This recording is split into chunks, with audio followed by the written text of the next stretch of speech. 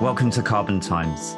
As the global drive towards creating a more sustainable world for us all continues to gain pace, our goal is to create interesting content where we will speak to people from across all sectors on what can drive sustainability in everything that we do.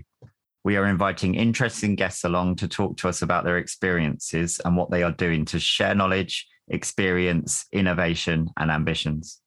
As ever, we want to get everybody talking. We all have a responsibility to create a more sustainable world.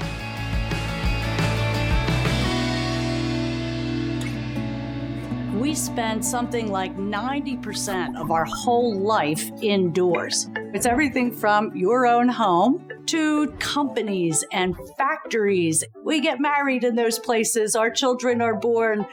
Some great scientists invent a cure for disease in those buildings. But buildings are some bad news for the climate.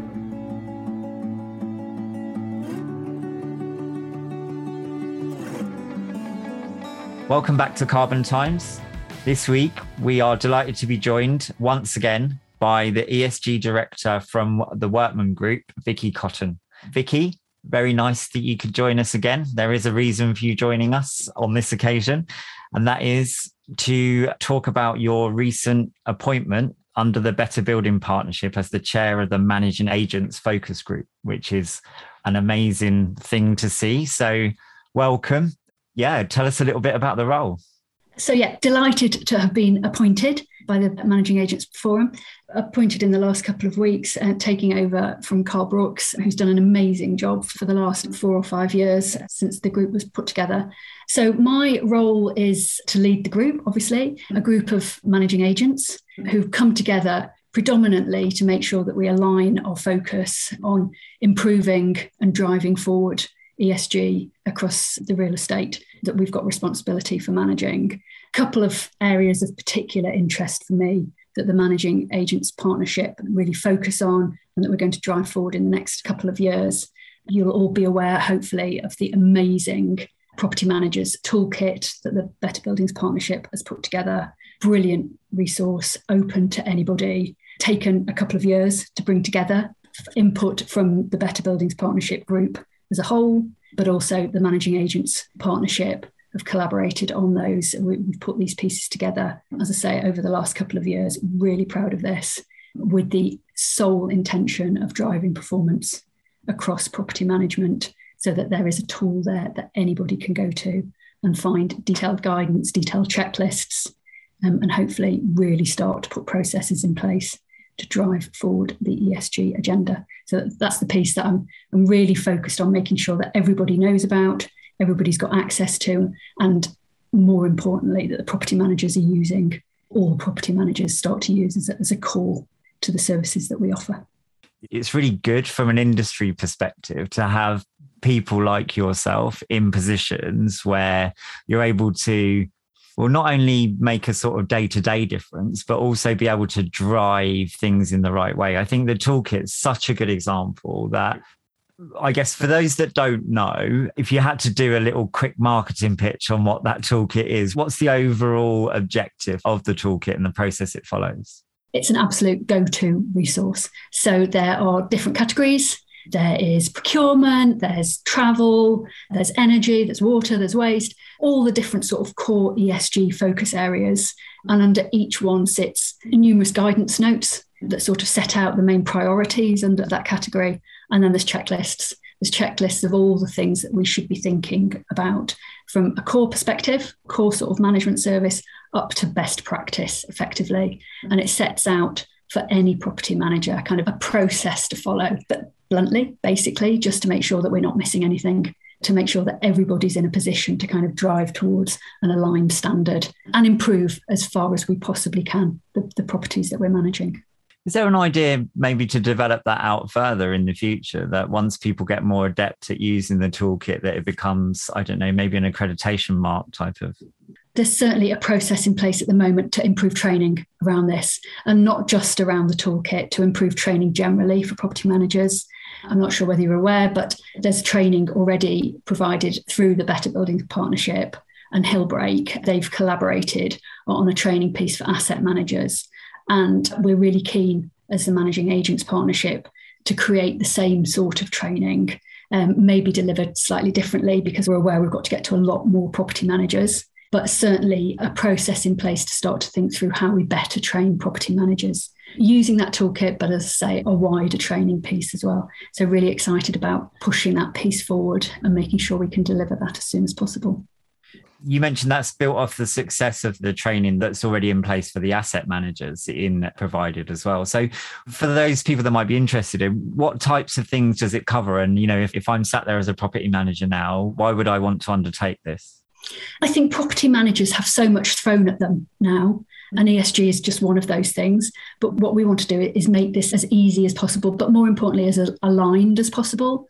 We're quite conscious that the Better Buildings Partnership Managing Agents group are quite conscious that we're all doing our own thing at the moment, and that training will vary massively in the way it's delivered. And what we want to do is align that so that everybody's looking at the same sort of focus points, and driving an understanding of targets would be really helpful so that everybody's kind of working towards the same sort of targets. Everybody's aware of the opportunities that are out there, so that any property manager has kind of got a basic core that they can rely on from this training to really push this agenda so that everybody can deliver a sustainable building as far as they possibly can based on what they get given. There's a good point there around the amount of information and requirements and new things that are always thrown at property managers. I guess if you put yourself in that role, it must be really difficult to actually connect with everything.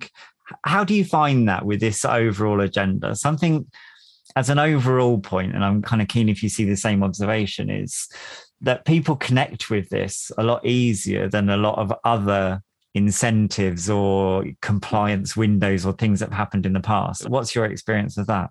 I think it's a much easier sell, the whole piece. If we look back to kind of where we were 20 years ago with health and safety, it's a much harder piece to sell because largely at that point, people didn't understand the need for it. I think where we are with ESG now, everybody can see, or the majority of people, you hardly come across anybody now who's not engaged with this piece. Everyone can see what's happening to the world. It's coming at us from all angles, isn't it? So I think everybody genuinely does want to make a difference. It's just giving people the tools to do that and empowering them.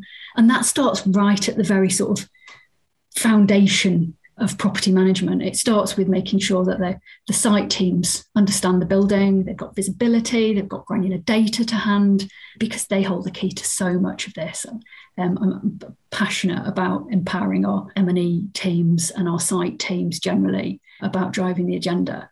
We're really keen to actually promote a piece around that, which we're calling Managing for Performance, which follows the whole design for performance piece that Better Buildings Partnership have created. So the managing performance piece will again give property managers the tools to work towards the targets and the certifications and the accreditations that we know are coming, but it will actually set out again sort of step by step on how they can improve a building, if they can improve a building, because we have to bear in mind that there will be some stock that we can't get to a certain point. And it's just documenting that in the same way. It's setting out a framework. So again, another piece that's coming. We're certainly not there yet, but developing this whole piece, it all comes back to giving the property managers as many tools as possible and putting it into the sort of language that everybody understands and everybody can drive forward. The success of the design for performance, what do you think are the key areas that has led that initiative to be picked up and for people to be, welcome following it? I think it's an understanding that the design stage is the biggest opportunity that we've got with any given property. We know that once a property is designed and exists, everything else has got to be retrospective. If we can get it right at design stage, that should be the easiest, best opportunity to drive things forward. And again, it's putting in processes that mean we're not missing tricks, that we question everything and that we push the boundaries as far as we possibly can. And that's not necessarily spending more money. In a lot of cases, it's just thinking in a different way and thinking of different ways of getting to where we need to be and really kind of pushing the boundaries of what we're trying to do so that all eyes, I guess, are on net zero, all given opportunities. I think that it feeds well into what I see as well around the way that the industry generally is collaborating in a way that I haven't really seen, throughout my whole career. And I think that's really interesting as well. And I think, and that goes back to that fundamental point you made earlier about everyone being invested in it. And it's an easy subject to talk about because I think one of the ways that's facilitated this, and it's not only, it's not a direct influence, but indirectly, is that it used to be that you'd have, the sort of C-suite within the organization, the finance team, the sales team, the operational team, the delivery team. And those, they interlink in a lot of ways, and there's lots of crossover. But this is something where, you could actually have a figurehead in each of those parts or each of those layers of the business just to represent sustainability. And their role would be not only understood, but appreciated, welcomed and embraced, to that degree. And I think that's really driven a lot of this easier facilitation of collaboration with organizations more willing to work together, managing agents clubbing together to come up with tools that facilitate better business across the piece rather than just, sort of within their own insular requirements. So, I mean, being part of the Better Building Partnership in itself puts you in that bracket. But what's your experience of that, and how do you see that going forward? I think there's certainly much better collaboration, but I think there's still gaps. As all managing agents will know at the moment, we're at GRESB kind of peak reporting period. We all want Scope 3 data. The whole industry is crying out for Scope 3 data at the moment. It's that big sort of annual push for data, and we're definitely not there yet. So collaboration is absolutely key. Collaboration with the right people in any business is the bit that we still find quite challenging. Who we ask for the data, and it will be different in every single business. And it's not just data. It's who we go to understand their own objectives, their own targets and strategies, how we can help them as much as they can help us. And sometimes it's FD level because they hold the purse strings, obviously. And sometimes it's kind of on the ground operational level, unit by unit. So it's finding the best contact. And again, that's a piece that the Better Buildings Partnership is working on with their Owner Occupier Forum.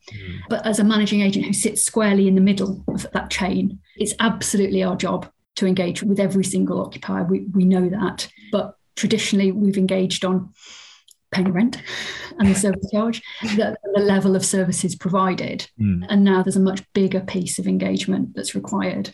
And it's something that we're working really hard on, but we're definitely not there. Yeah. If anything, interestingly, this year we seem to have taken a little step back maybe on this whole piece. We're so confident at the end of last year that this would be a really good year, because I thought, everybody's embracing this, everybody's coming in. And definitely in some cases we've had really good engagement, but in a lot of cases we've had, I'm really sorry, I'm just too busy. Yeah. And it's how we improve that whole piece and make sure that we're not asking one tenant isn't getting 100 requests for data at this point in time every year. There's a piece around this. So we're working on finding solutions for that piece as well, because I think it will make a big difference. But for GRESB, first and foremost, but much more importantly and much more generally for the whole net zero strategy and pathways, we really need that data. Yeah, it's really a challenge. I think the data challenge, I think, is one that, as an organization, Carbon Profile, we come across all the time in terms of, somebody might have carried out an EPC in the last 2 years, and we're now, commissioned to work on the whole portfolio that property is part of. Sometimes it's difficult to go back and get the data, from the previous assessor, and then it depends on what software they use to create it, whether it's consumable, if they've used an online system where they can only then share plans or data files rather than actual digital models. So there's a lot of challenges out there around being able to kind of bring all that stuff together. But I think the wider reporting parts of it feed into it really well as well. Everyone is being asked with things like GRES and, other levels of reporting that goes up to the board. It's interesting what you say about the slow off as well. Do you think some of that is born out of confusion? Because something I find at the moment is that I'm really at pains for anyone to actually sit there and tell me what net zero means to not only themselves, but then to the organization they work with and the impact they have everywhere, so actually defining it on a case by case basis is really difficult because people expect it to have just net zero. And then you'll get asked by a client to come and help them improve their EPC scores without them understanding that doesn't necessarily make their building more efficient. Well, obviously, if you put double glaze in to replace all the single glazing, it will make the building warmer. Yeah, it will. And it will make it more efficient, but it won't impact it will impact the EPC score, but only in a minimal way. It's that finding the right way to manage the complexities that we have to still be able to get down to the right story. I don't know, do you find the same challenges with clients? We do. And we find lots of mixed messages on this whole piece, lots of different sort of targets. And as you say, a general kind of, I wouldn't say a lack of understanding, but maybe lack of clarity on kind of direction of travel for clients. And so many times in the last couple of months, particularly, I've had clients kind of asking whether they should be focused on EPCs and EPCB, which a number of clients are. And I think in the last 6 months, there's been a real kind of awakening to the fact that we really need to start driving now towards an EPCB. But kind of how that fits into the bigger picture and how that fits into net zero more generally. And what we're conscious of is we don't want clients just to be focused on this B piece. It needs to feed into a much bigger program. So they may well be looking at the recommendations behind an EPC, a standard EPC, but don't get fixated on those. You might end up putting a windmill on your roof if you do. And maybe look at the bigger picture and take a step back and feed that whole EPC piece into your net zero reporting a wider bit, because if we get the net zero reporting right, we'll hit a B. The other metrics that you get from EPCs as well, I'm finding those moreover are becoming a part of the wider conversation now, especially when you say things like that, like linking it back to your ESG and going back to something you said earlier about we have to sort of acknowledge that not all properties are going to be able to achieve a Band B. So how do you justify that as part of your portfolio, keeping it as an operational building? Maybe it operates with an exemption, but you have very strong ESG credentials. Well, what we're helping people to maybe understand is there are other metrics, even throughout the EPC, like the building emission rate and the primary energy usage, which you can link back to your scope 2 emissions and be able to, incorporate those into your reporting wider than just obsessing over getting a B, because it might be that we've only been able, by over our target, we only got these to a C, but we're waiting for the cost of equipment to come down and then we'll take the next step. But we've offset that with the fact that we have had a 45% overall reduction in carbon output. That type of approach as well, I think we'll see creeping in. Absolutely. It's coming, isn't it? A portfolio approach rather than an asset approach.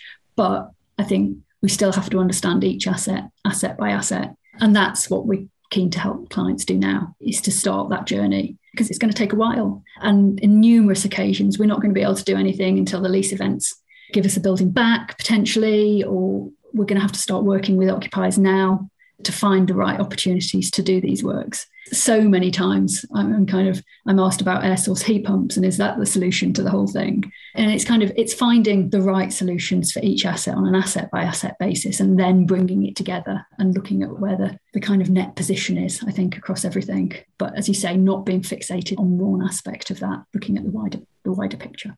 When you're talking to clients that are taking what we would consider to be the right approach, a portfolio approach rather than asset by asset, while still appreciating that they're all different, are you finding that conversation easy as it goes up the levels, in terms of, that it's being appreciated at board level and they are committing?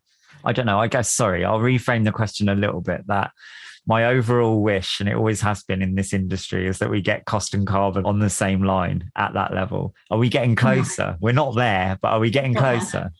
We're not there, but yes, we are getting closer. I think for a number of years, this piece was a box ticking exercise. I think the industry admits that they're quite open about that.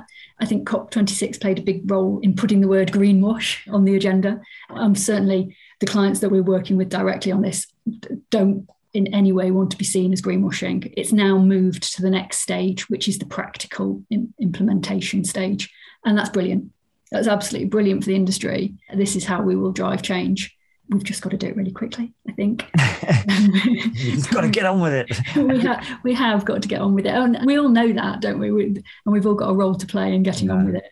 So it's finding ways to kind of cut through to actually doing the doing, and finding the right opportunities to do that, making sure that the budgets are available, making sure that we phase this into our PPMs for a sort of longer term view on it, and deciding when the target is, because all our clients have got different targets, deciding what they're working towards.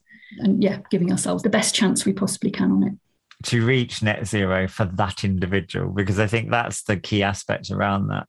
Do you think with all the, when we say things like we're getting closer, we're not there yet, but we can all feel and see the changes happening at all levels. Do you think it's primarily internal or external factors from an organisation that's driving that? I think it's a combination, to be honest. It's more internal than it was. Yeah. It comes back to where we started, doesn't it? There's an appetite now, a personal appetite for change, I think. A personal understanding at the layers and levels that we need through business to drive this change, that there's still lots of external factors that push it. And there will increasingly be so, I think, as targets, as legislation evolves, which I still think it's got a little way to go on that. So to answer your question, I think it's a combination of the two, but it will be the boardroom, I think, that pushes this, and businesses internally that push this rather than external factors predominantly.